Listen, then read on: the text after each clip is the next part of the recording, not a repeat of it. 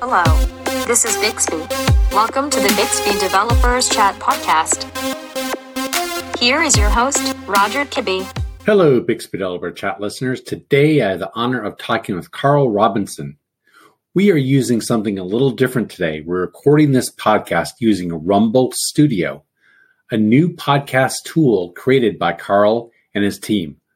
Carl is not only the CEO of Rumble Studio, but you may know him better as the host of the Voice Tech podcast. Carl, please introduce yourself. Hi, Roger. Thanks very much for having me on the show. Really impressed with the podcast. Congratulations. Bixby is a wonderful product in itself, and this podcast is just the perfect complement to it. So it's a real pleasure to be to join you on the show today. So my name's Carl Robinson. I am the host of the Voice Tech podcast. We've interviewed more than 75 experts in the field of conversational AI and voice-enabled interfaces over the past 2 years or so. You can check out all the episodes and blog posts at voicetechpodcast.com. There's something there for everyone. We've interviewed everyone from engineers to product designers to researchers to founders. So there's sure to be an interview that is relevant to your particular niche or specialist interest in the voice sphere. I also am the author of Voice Chops Tuesday, which is a weekly voice newsletter. I encourage you to check that out as well. It's at voicetechpodcast.com/newsletter. There's a whole range of different articles every week as well. So go check it out. And very recently, I've become the CEO. I've founded a company called Rumble Studio. Basically, we're a conversational AI SaaS for businesses to plan, record, publish, and distribute audio for content marketing. And crucially, 10 times faster and easier than is possible today with traditional tools. And very lucky to be actually able to demonstrate the product today, because you are in fact interviewing me using Rumble Studio. So this is a wonderful experiment, and I really appreciate the opportunity to demonstrate the power of the platform today. If you'd like to check it out yourself, you can just go over to rumble.studio, sign up for the MVP. It's completely free at the moment. So you can go in, have a click around, create some audio yourself. There's even the ability to publish your own podcast if you're so inclined. But that's rumble.studio. So Carl, tell me how you got started in voice. What was your first experience with a voice device, and how did you get interested in voice technology? So I found voice a few years ago while I was doing my data science master's degree in Paris, in France. It was a 2-year course studying AI, machine learning. And so I was looking around at different fields that interested me to decide what I would work in after I graduated. I was looking at human-computer interaction, studying robotics, VR, voice, of course, and all sorts of different fields that involve the human in some way. I quite like the human interaction element of things. I ended up doing an internship at a laboratory called IRCAM on voice emotion transformation. And so that basically means I was creating a machine learning model that would accept a recording of human speech and then would transform its characteristics so that it would output a new file of the person speaking with the emotion in the voice changed in some way. So it would sound more angry or happier or whatever you would like. And this was a fantastic first introduction for me into the world of voice, allowed me to meet a lot of people who were specialists in voice technology and really started to spark my imagination. And this was exactly around the time when, Amazon Alexa and these smart speakers were really taking off as well. So I could see there was a real opportunity in the industry to work in that field as well. And so this is what really got me into voice, first of all.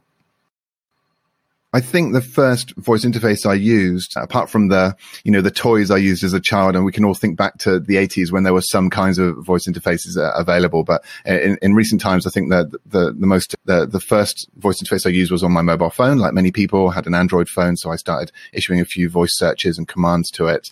As I was paying more attention to the space, I immediately went out and ordered an Amazon Echo Dot, started playing with that, set up my smart home, a couple of light switches, start asking it questions, hooked it up to Deezer so I could ask for music tracks and things like that. And it grew from there. So then I started using my phone in the car, as people do.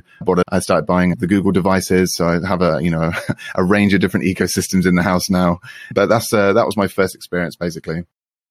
So those experiences on my phone and on the smart speakers really convinced me of the potential of voice. You know, I've always been a fan of the idea of ambient computing, the Star Trek vision, where we can just walk into a room and ask what we want, and none of this wake word business. You just have a thought, ask for it, and the computer responds. And I could see, wow, this is a big step towards that vision. It's not the full vision, of course. There's going to be other modalities introduced, but it really sparked my imagination, and it really made me think that this is the technology that has the most potential to advance the quickest in the coming years. You know, I was thinking about my career and what I wanted to work on. I was thinking strongly about VR, but I thought, VR still has a long way to go before it really, you know, takes off in the mainstream. But this voice thing, this really looks like it's got a lot of potential in the short term. And I think I was right in that prediction as well, because looking at the proliferation of smart speakers and the fact that so many searches are conducted over voice today, it's definitely a trend that's going to stick. The Voice Tech Podcast is a must listen. So listeners, go listen to it. You have over 70 episodes right now, Carl, and I enjoyed being a guest in episode 61. Please tell listeners more about your podcast. Thanks, Roger. I really appreciate that. Yeah, well, like I was saying before, and as you mentioned, we've done over 70 episodes now. I can mention a few that really stick in my mind. Yours was a personal favorite, actually. It was the thing I liked about our conversation is that it was very well structured. We really got into the details of the Bixby system as well. I left that conversation feeling so impressed, so in awe of the work that you guys have done over there. But we've had lots of conversations like that on the Voice Tech Podcast. For me, personally, it's been a wonderful experience for personal branding reasons. You know, I've expanded my network hugely by doing so. I've spoken to lots of people that I would have never had the opportunity to speak to otherwise. So it's been a wonderful experience. Some of the ones that stick in my mind, because I've got a poor memory, I would say the most recent one, open source natural language understanding with Alan Nicol, the CTO of Rasa. That's a fantastic, very technical episode. Just looking down the list, also Yannick Oswald, Investing in Voice. If you're interested in knowing how the investment community sees voice, this is a great one to go to. Ones right at the beginning, the very first one was with Eric Bollo, the CTO of Bat Voice, who are a speech analytics company in Paris that I actually did an internship at. We talk all about speech to text there. Another one on speech to text was David Borish, analyzing the performance of different speech to text models. Pablo Arias, talking about his research with smiles in the voice. This was a fantastic episode that a lot of people refer to as well. So the list goes on. There's more than 70. I could speak all day on the subject, but I encourage you to go and check it out. voicetechpodcast.com. You can listen to all the episodes there. The last 3 are free in their entirety, and there's a good 15-minute previews of all the rest. If you are interested in accessing the full back catalog, then you can become a Voice Tech Pro.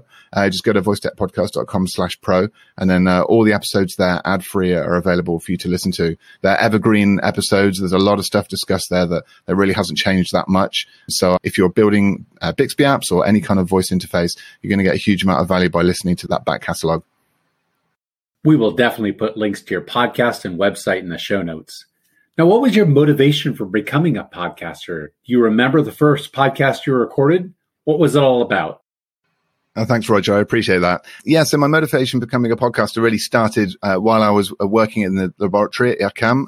Being a researcher and intern, it's quite a lonely job. You're sat there coding all day. You don't really speak to that many people around you, and especially if you're the intern, you're kind of the on the most lowly rung. So people don't really approach you that often. I needed an excuse to go and speak to the people around me, and I thought, I can do a podcast and interview them. That offers them some value straight off the bat, and gives me an excuse. So I did that. I contacted a few of the people in the lab, and they were open to the idea. Pablo Arias was one of them, as I just mentioned. And the first person I interviewed actually was, like I mentioned, Eric Bollo, who I'd already done an internship with at Bat Voice.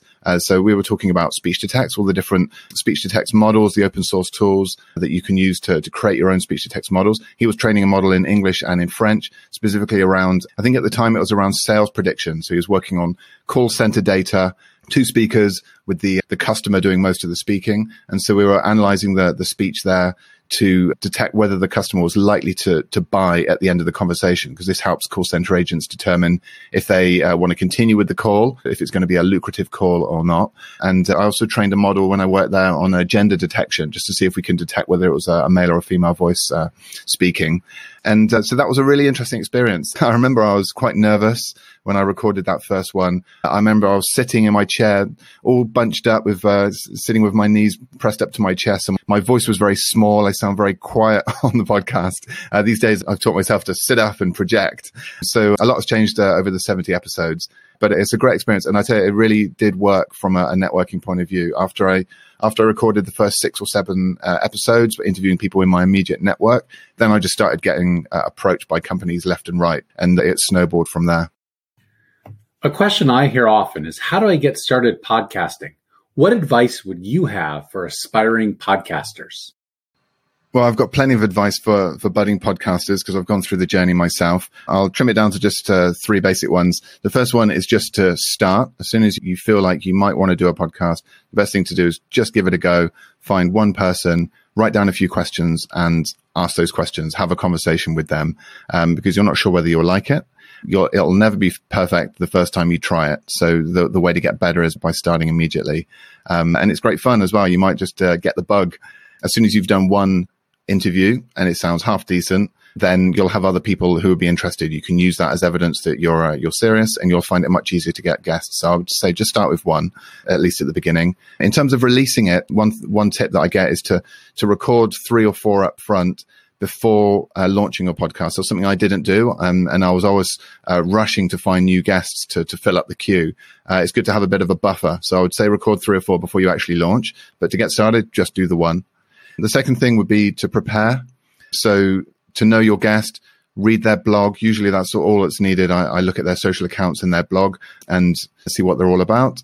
And then I can come up with lots of questions driven by my own curiosity as to, why they got into the space, what their company does, the challenges in their industry, who their clients are, what the main problem they solve is, all sorts of questions that come to mind. Just write down the questions in a Google Doc. And then afterwards, you can structure them. You can reword the questions as you like to form a full conversation script. You don't need to stick to the script exactly, but it really does help to have questions in mind and to know a bit about their business and the industry that it's in before you actually speak to them. So you can sound informed, so you respect their time, and so you get the best out of your guest.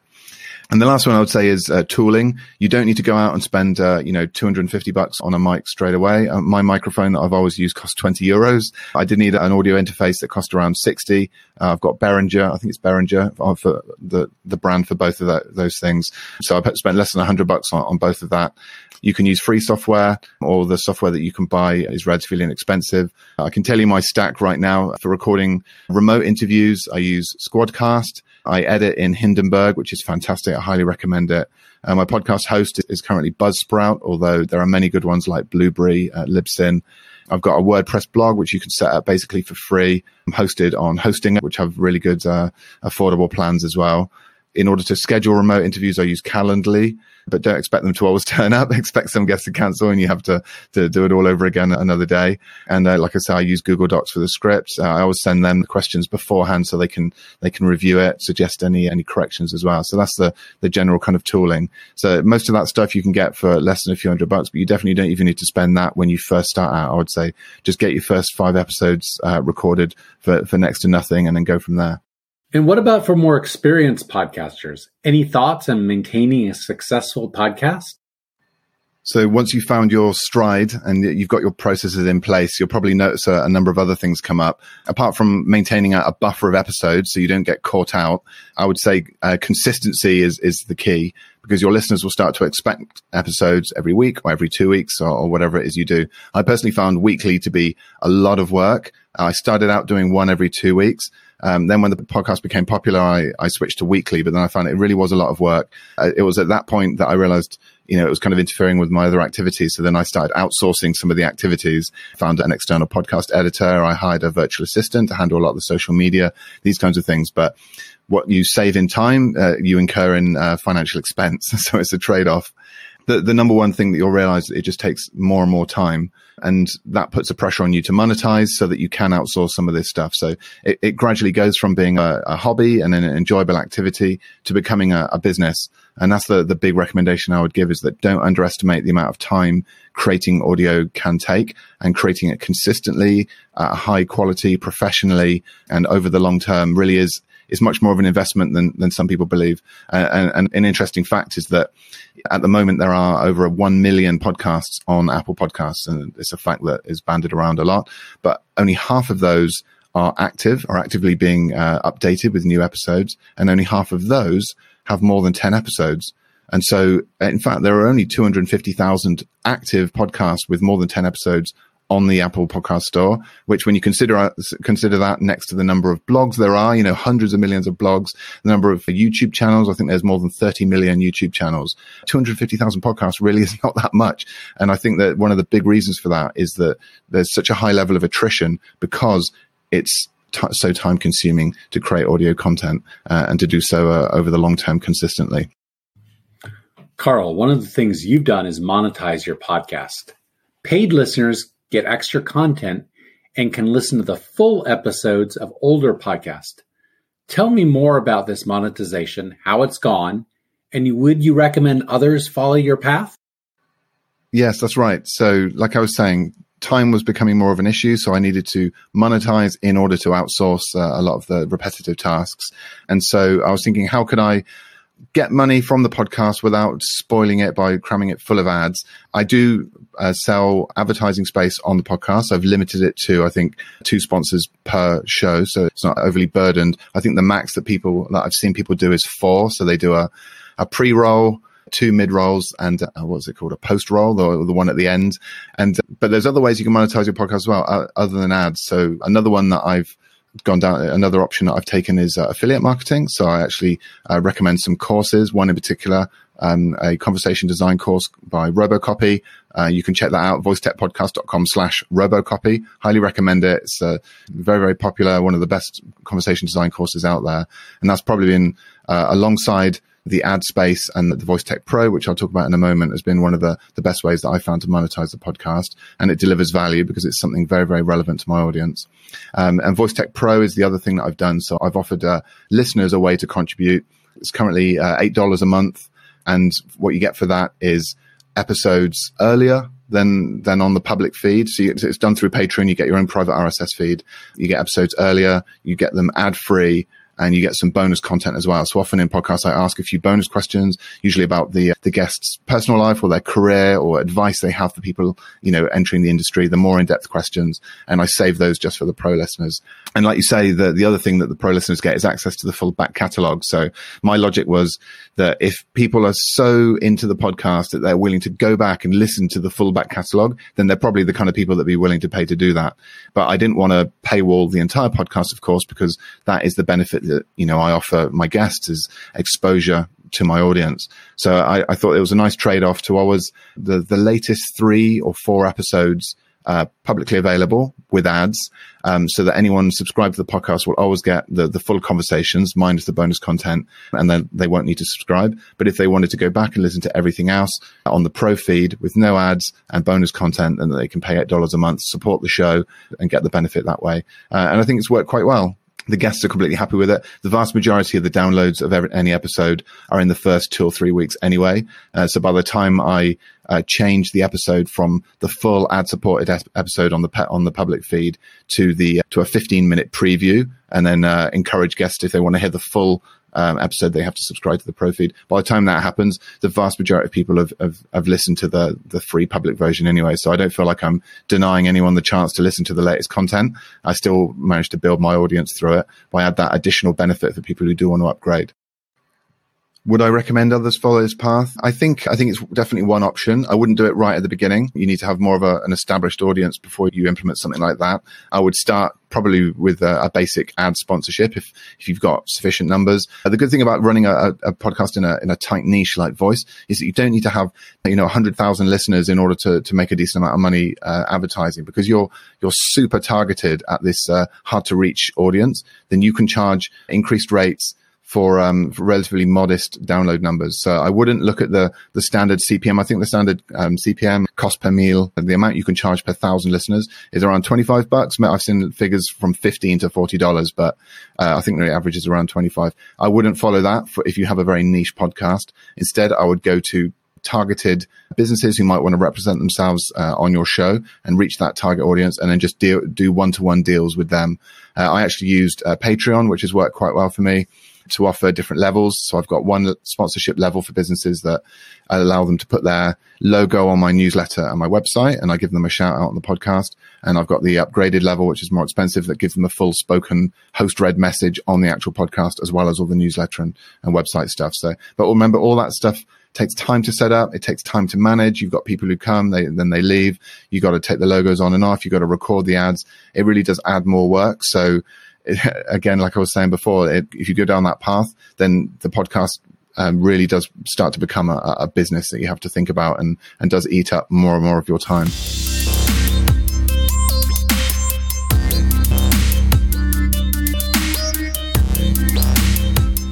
You founded a new company, Rumble Studio. It's great and a unique tool for podcasters, and indeed, we are using it right now to record this podcast. Tell me more about Rumble Studio and what it does. Yes, that's right. You are listening to a botcast. This is what we're calling them, botcasts, not podcasts, because they're conducted asynchronously. This is the unique aspect of Rumble Studio. Essentially, I created it because as I've just described, doing voice tech podcasts for the last couple of years, I realized that creating audio content is a really time-consuming task, and it's a very linear task as well. If you want to create 2 episodes, it takes you exactly twice as long as it does to create 1 episode. There's not that many economies of scale once you've got all your processes and stuff set up. And I thought, wouldn't it be great to have a tool that I could ask the questions that I ask every guest, asking the same questions every week. Wouldn't it be great to be able to ask these questions, send them over to the guest, and have them record their answers? And I looked around and I just couldn't find a tool for it. And I thought, well, this would really help me to scale the amount of output. I wanted to be able to double the amount of output that I was putting out. I wanted to be able to create unique content for the Voice Tech Pro audience as well. But I just didn't have the time to do it. I thought, right, this is it. I'm going to create a product that actually does this. It's going to help me do my job, and hopefully it'll help other people as well. And here we are. We're actually using the first version, the MVP, which is live. You can try it now at rumble.studio. I'll tell you a bit about how it works. Basically, like as I described at the beginning, it's a conversational AI SaaS for businesses to plan, record, publish, and distribute audio for content marketing, and in a fraction of the time that's possible today. Audio content, as I found, is really effective for top and mid-funnel engagement. It's a fantastic way to build your brand as an individual or as a company. And marketers these days are really cottoning on to the fact that podcasts do work. Companies will spend more than $1 billion on podcasts next year, but the vast majority of that will go on podcast advertising. That means buying ads on other people's podcasts, and I think it's only 2% of companies who do content marketing will create any audio content themselves. I believe that the problem is exactly as I described, that audio content is just very, very time consuming to produce. Our solution to that is a SaaS product that allows you to conduct asynchronous interviews. That's the key point. Essentially, you just write some questions into the SaaS product, or you can record your voice, and then you invite your guests with an email address. And so we help you write the questions, structure the interview. So there's a lot of knowledge that you get straight away by using the platform. It removes a lot of the doubt and the learning curve from actually setting up a podcast interview. And then on the guest side, they receive an invite in their email. They click a link to go into the app, and then a chatbot style conversation happens where the chatbot puts the questions that you've specified to the guest, and the guest records their answers. Now, in the first version that we've got live at the moment, it's simply that. It's a rigid question-answer structure. But in future versions, we're actually going to implement some of the latest NLP and NLU technologies that I've been talking about for the past 2 years on the show, to actually listen to what the guest said and then dynamically follow up with dynamically generated follow-up questions that are sensible and specific to what the guest just said. So to give you some examples, if a guest gives a really short answer, you ask them what they do and they just say, I work in sales. That's not very engaging for a podcast listener. A human host would say, that's interesting. Okay, tell me a bit more, and prompt them to keep talking. And we can train the bot to do that, to measure the length of the answer they gave and then prompt them to say more. Or we can pick out certain keywords, nouns or verbs in what they said using named entity recognition, and then ask them to clarify those topics or talk more about those topics. We can measure the emotion in their voice. If they sound particularly excited about something or particularly disappointed or angry about something, we can inquire as to why do they feel that way, for example. We can do this with emotion recognition APIs that exist today. So there's all sorts of technology that we can bring to bear on this in order to simulate a lifelike conversation and extract the best audio clips from the guest to be able to really capture and disseminate their knowledge. So then when the guest has recorded all the answers to their questions, they've gone down the decision tree from every human specified question, and you've got the audio, then you can do what a lot of podcast producers do these days, and actually then record the questions after the fact. So you can actually, even though you've written the questions in text form, for example, or you recorded them before you sent them to the guest, you can re-record them having heard the answer to the guest, so they sound more linked to what the guest actually says. And this is what professional podcasters actually do. They often go back and re-record their questions, so they sound more tuned in, or they record it in a more emotional or more impassioned way. And so you've got the host audio, and that doesn't have to be you. The system actually allows you to invite anyone you like to be a host speaker. So say you're working in a business and you're the content marketing manager. You've written the questions for the guest and the guest has answered them. But then you decide that actually your sales manager would be a great person to ask those questions, because that person really understands the product, is very charismatic, is used to speaking with their voice all day. And so we invite the sales manager, and he or she records the question audio. And so now you have both. You have the audio for the questions and the audio for the answers. You can drag in a jingle on each end. We've got a selection of jingles you can choose from. If you want, you can add adverts or any other kind of sponsorship audio that you've pre-prepared. You've got a drag and drop template editor where you can reorder things. You can discard any answers that were no good that came back from the guest. You can basically do everything that you would do in the traditional tool stack that I described earlier, but in a much easier fashion, a drag and drop interface that anybody can use without having to learn every single one of the tools.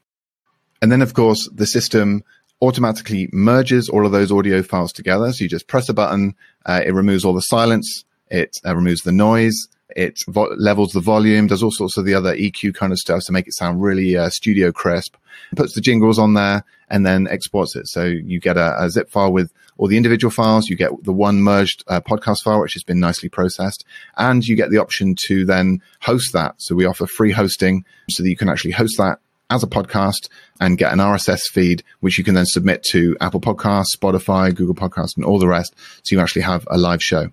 But the really unique part of this as well, apart from it being asynchronous, is the fact that because you've recorded the question answer audio in segmented blocks, then you can use each of those question answer blocks independently. So, for example, you might want to use one of the blocks on your audio FAQ page, for example, or on your pricing page to reassure customers and encourage them to buy a higher tier product. You can also easily convert that question answer block for a single question into a social video. So you can use an app like Headliner or Wave to convert that to a video, and you can share it immediately on your social networks for immediate engagement. And the thing that we're really excited about, which is more of a long-term play, is to have this segmented question answer audio surfaced by Google as a search result. So Google is now prioritizing audio as a first-class citizen alongside images and video and text. Audio is now being surfaced. So podcast shows and individual podcast episodes are being returned in response to certain search queries. And additionally, they're actually returning videos with the seek bar scrolled to the point that answers your question. And we think it's just a matter of time before they do the same thing with audio. And these highly segmented audio clips that you can create on Rumble Studio are perfect for audio search results, and specifically voice search results. And it's my personal belief that when you speak to a voice-enabled interface and you ask a question, it would be far better to get a response by a human speaking about that exact topic, answering that specific question because they've done so in the course of an interview on Rumble Studio, than it would be to have the featured snippet read out from some website or the Wikipedia definition or this kind of thing. And especially when I talk about a company, if I ask, what does Salesforce do? I don't want the Wikipedia definition of what Salesforce does. I want the CEO of Salesforce, Mark Benioff, to explain to me in his own words what that company does. And if you try it today, if you ask any smart speaker, what does Salesforce do? I guarantee it won't be the CEO that tells you. It'll be some other proxy to that. So this is another thing that we're really excited about, is the ability to capture audio in a highly structured manner and be able to make it available for repurposing as a podcast, audio FAQ, social video, and search results, and even as responses in voice apps in a Bixby app. You could absolutely use it for that as well. So this is one of the key benefits in recording asynchronously in a structured manner, as Rumble Studio does. The other benefits, of course, are that it reduces the amount of equipment you need. You don't need to buy so much software. You completely avoid the scheduling issues in recording live conversations. I personally, as a podcast host, have had guests cancel on me many times. You've mentally prepared. You've written all your questions. You're ready to go. You've had your coffee, and then they don't show up. And you're like, oh, you have to do it all over again. It's kind of emotionally draining, that part of it. But with an asynchronous podcast, not only don't have any of that problem, but you can reach these hard to reach guests. You know, if you want to interview a CEO, you can just send them a link and they can do it whenever they're free. It's much easier to get them to record asynchronously than it is to get a whole hour of their time to record a show with you.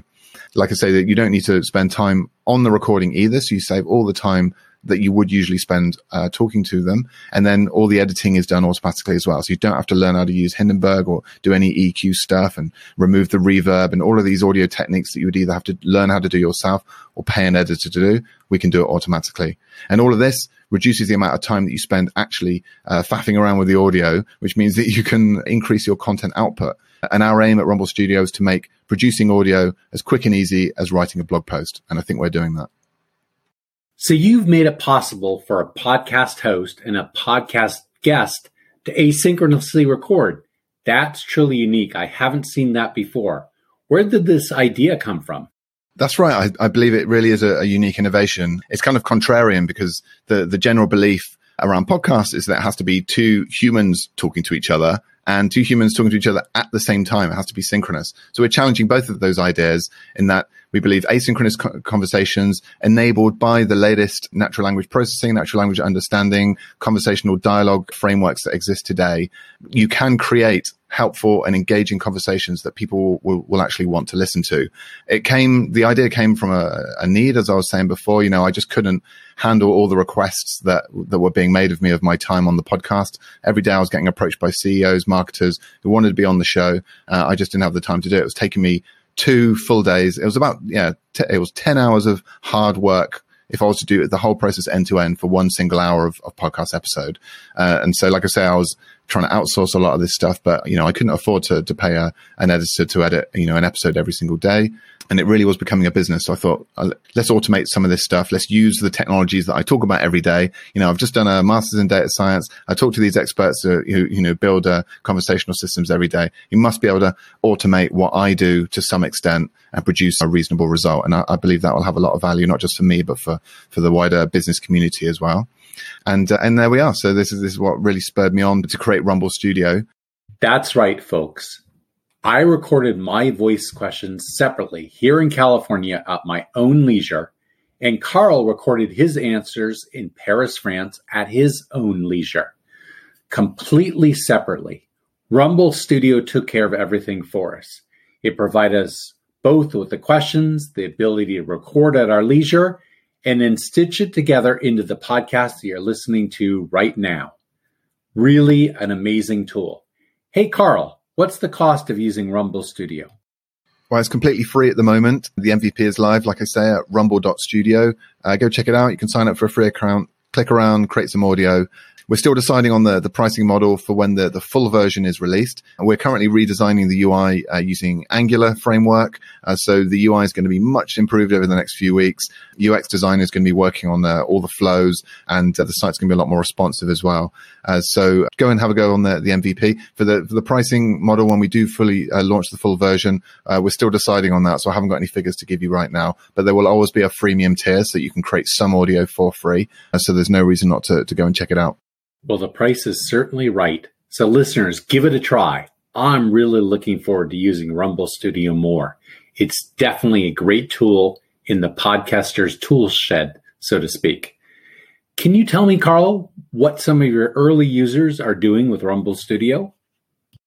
Yeah, absolutely. So the users at the moment are doing all sorts of things with it. A number of people have interviewed me like you're doing. I did one podcast for the Communicate Influence podcast, talking about Rumble Studio again, of course. But I've spoken with users who've got all sorts of ideas. So there's one who's a podcast agency who's looking to reduce the cost of creative by sending the standard set of questions to many different guests. So that's on the podcast creation side. Another user is a marketing agency is looking to actually run account-based marketing activities through it by interviewing potential clients, so identifying potential clients in target organizations and then sending them podcast questions on Rumble Studio to establish that communication line, to add value immediately, and then to be able to begin a sales conversation after that.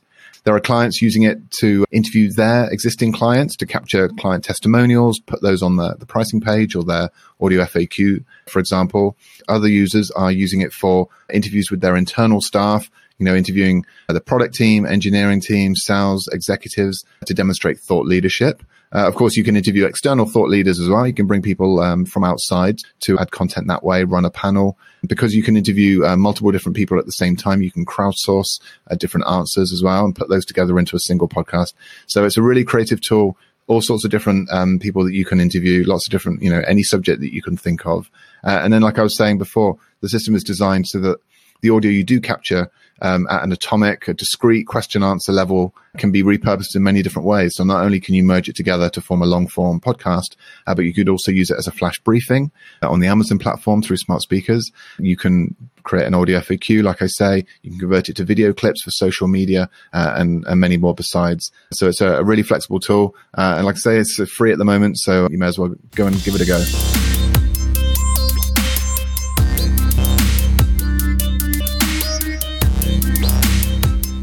Let's shift gears a little bit and talk about voice. Carl, you're deeply ingrained in the voice industry. What do you think makes a great voice experience? What advice would you give voice developers or designers? Yeah, of course. So I've learned a lot of different things from the conversations I've had on the podcast. The first one, of course, is general advice for anyone building any kind of solution to a problem, and that it has to solve a real need. You can't just build things for the sake of it and then hope everyone uses it. You do really have to solve a real problem in people's lives, ideally something perhaps that you've experienced in your life or that people that you're closely connected to experience, so you can actually reference them and get feedback on that, either by querying your own intuitions or by speaking to them. Something that I think you're fond of saying, that technology needs to get out of the way. I really love that. I think that technology should be unobtrusive. Constant alerts from my smartphone. We're all tired of that now. So I tend to disable all of these kinds of things. And I think with voice especially, you have to be very, very careful about how much time you take from people. You don't want to be talking for too long. You don't want to be giving long menus. It needs to be, I think, in this current state of affairs with the technology as it is today, be a bit more transactional, a bit more snappy. We're not really at the point where these interfaces are truly conversational. They're not really helping you find what you're looking for. You need to know what you're looking for before you start interacting with them. And so I think they lend themselves better to these very specific use cases. Classic ones are like turning off the light or asking for to play the music and these kinds of things. And so in my life, this is what I tend to use them for at the moment. And a good example for that, for example, in the car. So your hands are on the wheel. You don't want to be using a smartphone because it's dangerous. And so when it works really well, when I ask to navigate to a certain direction or turn off the music or whatever, and it works, that's the point where I really feel that I've got a lot of value from voice, because I know what the alternative is, and it's difficult and it's dangerous. Some other use cases might seem a little bit more trivial at the moment. So I think we need to look for more use cases that really do have that tangible benefit, like in the car.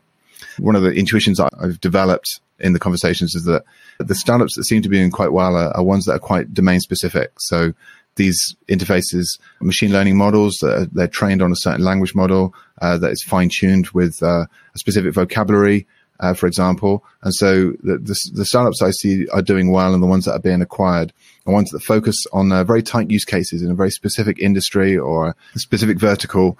For example, one conversation I had with Satisfy Labs, who train an AI question answer system for sports venues. So you can imagine like the types of questions that customers would ask while at a sports venue are much more specific and a much tighter group of questions than the type of questions that anybody at home would ask their smart speaker, right?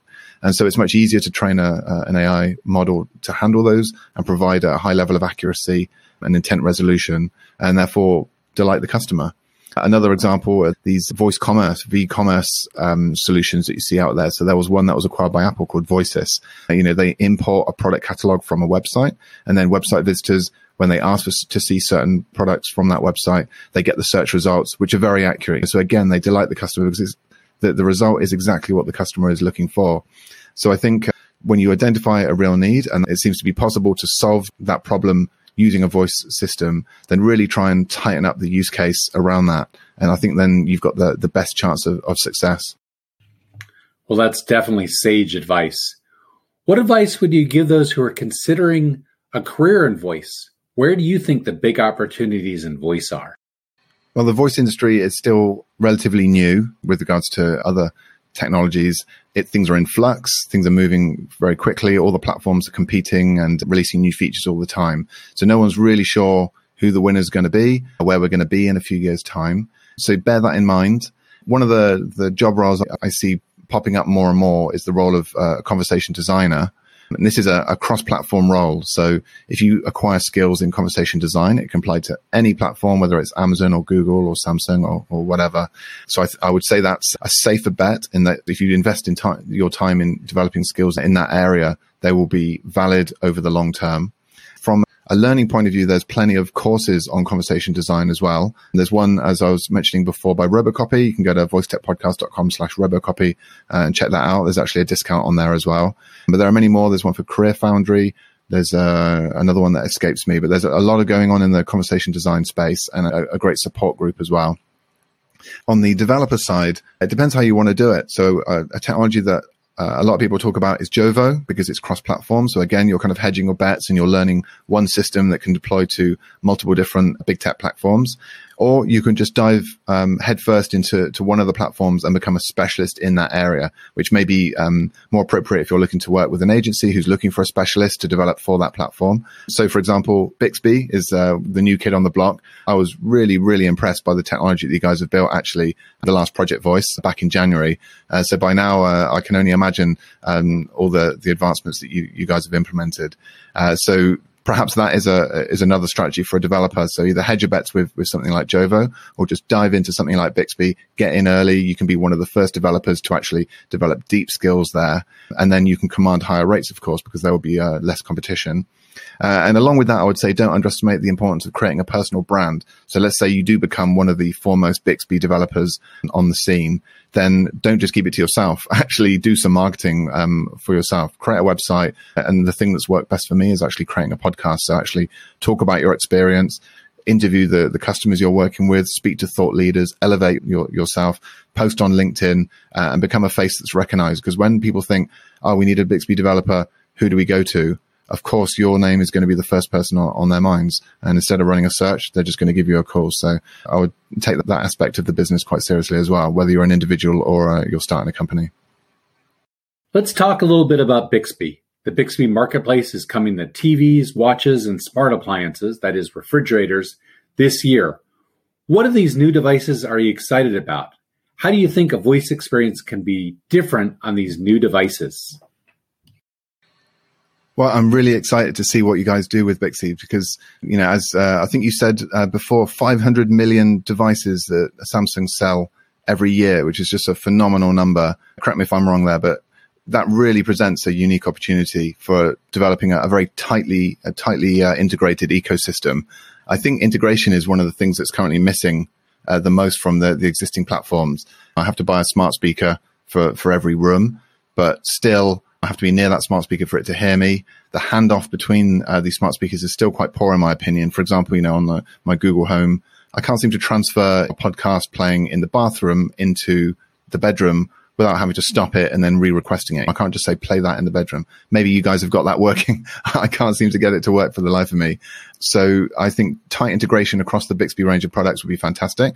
I can imagine if it's built into my fridge, then I don't need to buy a smart speaker for the kitchen, do I? Because I can just talk straight to the fridge. Same for a watch. I think mobile is one of the biggest missing pieces for this. We've got the hearables and things, that have come out now, but you're not wearing earphones all day, whereas a watch is something you can keep on your wrist all the time. And so that context can be preserved. And especially if it's very tightly integrated, as the Bixby system seems to be, that you can have that continuity of experience, which I think is really important for voice. It takes us, again, one step closer to that vision of ambient computing, which I was talking about earlier. And we can't forget about TVs, of course, the smart TVs that Samsung is going to have Bixby incorporated in. I think TVs are probably one of the most influential of all of the devices because they are the information hub for most homes. They are, of course, an inherently multimodal device. And I know that you guys at Bixby have built with multimodal by default. So every app that you guys build in Bixby comes with a screen by default, which of course you can customize depending on the device. And I think that poses a number of interesting opportunities for bringing the screen into the home, where for other devices it might make sense to just have a voice only or voice first. With a TV, it really is visuals first, and acting as a hub, an information hub that can control all these other devices, I think presents a lot of interesting opportunities. We can't forget that the TV is still the number one entertainment device, and people watch TV more than anything else. And to have that voice enabled through Bixby is very, very exciting. I think it will help bring voice interfaces to the masses in a way that these other devices can't do. So, Carl, let's talk about voice in general. What are you excited about that's happening right now? Or what are you excited about that's going to happen in the next year or so? You know, what I'm really excited about is search and how voice content and voice assistants are both going to be much more tightly integrated into the search ecosystem. So we've seen on the voice assistant side, these Alexa quick links. There are also action links on the Google side so that you can actually create links that link directly into your app. And I'm sure you guys at Bixby have got something else in store if that doesn't already exist. That really does open up the content and the experiences contained within these voice apps to all the people searching for particular solutions. And in the same way, I think, as I was mentioning before, on the audio content side, audio content is now increasingly being indexed by the likes of Google, and so being surfaced in search results as well. So that opens up podcasts and other types of audio content to searchers. The search is the primary way that people discover things online. And so I think that's going to really boost the utility. It's going to boost the value of creating voice content and voice experiences. And that's something that I'm really excited about. What I'd like to see is perhaps on the Google side, a separate tab just for audio results. I mean, they've got one for video, I believe, and they've got one for images. Why not one for audio and voice apps at the same time? This is often what people are searching for, but instead of having to type the word podcast or voice app into the search bar and have the results mixed up with all the rest of the stuff that comes on the main page, why not just have a tab for it? So if they haven't got that already, then hopefully that's coming out soon. But I'd like to see an increased prioritization in the display of those results, because I know that these search engines are already transcribing all the podcasts that are out there. They're already indexing a lot of the links that link into voice apps. So why not display it to users in a more prominent fashion, stimulate the ecosystem, and provide another opportunity for monetization at the same time? Let's project out a bit. Let's say 5 or even 10 years. Where do you see voice going? So I'd love to be able to answer that question accurately. All I can talk about is what I hope to happen, which is a future where things really do progress away from tapping away on a keyboard or even tapping on a screen to one where we're having these more natural interactions with the machines that we interact with. Ones where not just the voice, but also gaze and gesture and facial expression and all these other nonverbal cues are taken into consideration, as well as our context. And so all with the aim to serve us better in the moment, to be able to more accurately predict what it is that we want the machine to do. I want machines, voice interface, voice-enabled machines to be able to be more proactive, more conversational. And amazing projects are going on, like at RASA, where they're working on the next level of conversational AI that can actually help you drill down into what it is that you want, because often we don't know exactly what we want up front when we make a request. We need machines to be on our side, to be true assistants, to be able to help us discover solutions and to be able to carry out tasks on our behalf. So I'd like to be able to say to a machine, go and find me the best insurance quote for my car. And it should know what car I have, what kinds of quotes that I'm looking for, and what best really means in the context of me. I think that audio content will become much more important as we use voice interfaces more and more to communicate with the machines around us and access services, we'll expect more of the content to come back in audio form, because that will be the modality that we'll be using. It's also higher fidelity and more authentic than what is available today, which is using text-to-speech systems to read content that was written to be read, as opposed to content that was recorded while spoken.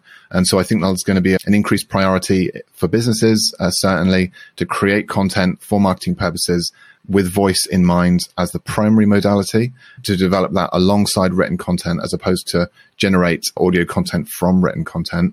And indeed, the people that I've been speaking to who already create audio content do so audio first. So they, for example, record a podcast interview with someone and then derive blog posts and videos from that audio. Audio is the ground truth of the content, and everything else stems from that. I think that's going to be another trend that we see going forward. And that content is, of course, going to be accessible through voice interface. We're going to be asking questions and receiving these clips back. We're going to be asking for longer form audio content pieces and listening to those wherever we are. And like I say before, I hope that the ecosystems become more integrated as well, so that content can be enjoyed wherever we go, seamlessly transitioning from one context to another without having to, incur these hard cuts that we currently do at the moment. Carl, tell me about some of your favorite voice experiences. What are they, and why did you like them? Well, I have to say my favorite voice experiences are generally the first party functionality that's available on the smart speakers at the moment. I don't really use that many third party apps.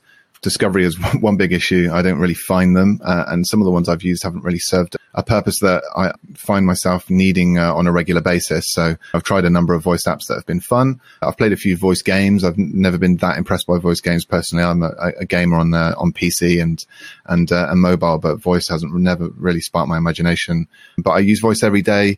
In the home, I've established a Google routine that, I just say, okay, Google, activate, and it just turns on the lights in the living room and turns on the projector as well.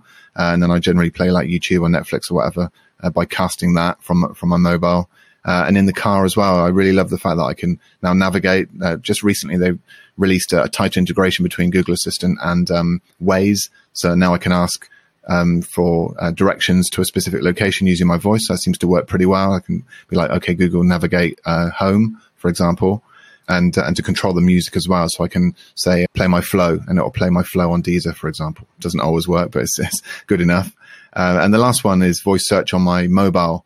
I really don't like tapping and swiping. I've got the swipe keyboard, which is better than tapping. I've got quite big thumbs, but even so, voice search is just absolutely brilliant. I love to be able to just speak, some long query in and get exactly what I'm looking for. So those are the three killer apps at the moment for me. I'm really, really optimistic about voice in general, though. I think we're just right at the beginning. People are still finding their feet. The core infrastructure is still being developed. We're working out what works and what doesn't. So I'm hugely optimistic about where the technology is headed. There are so many smart people working on this problem right now that it's just a matter of time before we reach the next phase and some of those truly killer apps on voice platforms are developed. If people want to keep in touch, what's the best way to do so? Sure. Well, check out the website, voicetechpodcast.com. You've got all the episodes there. Sign up to the newsletter, voicetechpodcast.com/newsletter, or check out Rumble Studio at rumble.studio. Like I say, the MVP is free to sign up, so just go give it a go. If you want to reach me directly, you can tweet me at VoiceTechCarl. Get me on LinkedIn, just search for Carl Robinson, Voice Tech, or you can email me, carl@rumble.studio. We'll definitely put all that information in the show notes. Carl, it's been a pleasure and a completely new experience using Rumble Studio. It's a completely different experience, and it opens up a ton of possibilities, not only for podcasting, but for just creating audio content of any time. I'm a big fan of Rumble Studio and what you're doing. Carl, thank you very much for your time and for being on the podcast. Thanks again, Roger. Really appreciate the opportunity. Likewise, it was an absolute pleasure. Keep up the great work on the podcast and at Bixby. It's fantastic to see what you guys are doing over there. So I really look forward to speaking to you again soon. So that's all, folks, for my conversation with Carl Robinson. Really excited about Rumble Studio. It's a completely different way of recording asynchronously. I wanted to give you my short thoughts on using Rumble Studio to create this podcast. So first of all, I think Carl is spot on the time needed to create great audio content. It's really time consuming. Rumble Studio takes a different approach and can be a huge time saver. Carl is spot on as well. I was focusing on podcasts, but I think the larger goals of Rumble Studio around audio content are spot on. Putting Q&A or some other small audio chunks into small, digestible audio clips is a really awesome way to enable search engines to pick up on this content or create unique and new experiences from existing content. I'm super excited about the idea of taking small audio clips, recombining them, and search engines being able to answer questions using those small audio clips. A couple of things I did miss. I definitely missed the back and forth. If you listen to some of my podcasts, you know I like to be conversational, ask follow-on questions, react to what the guest said. I always share questions with guests ahead of time, but inevitably I end up asking questions and going off that original idea of what the questions were. I encourage this. I think it keeps the conversation more natural and flowing. But with Rumble Studio, you're more limited to a fixed set of questions. But Carl talking about using AI to help solve this challenge was really encouraging. I do think an hour-long podcast, as this one was, might be a little long for Rumble Studio. It struck me it is optimized for shorter form content or perhaps more standardized questions that you'd always ask for every guest, and then your more interesting questions you record live. Lots of opportunities there. Listen, overall, I'm a big fan of what one can currently do with Rumble Studio and what the future is. It opens up so much opportunity for lots more content created much more efficiently for both the guest and the host of a podcast. I'm a big fan. It's now in the stable of my podcast tools, and I suggest you check it out. And that's all, folks. Till next time, this is Roger Kibbe from the Bixby Developers Chat Podcast, signing off.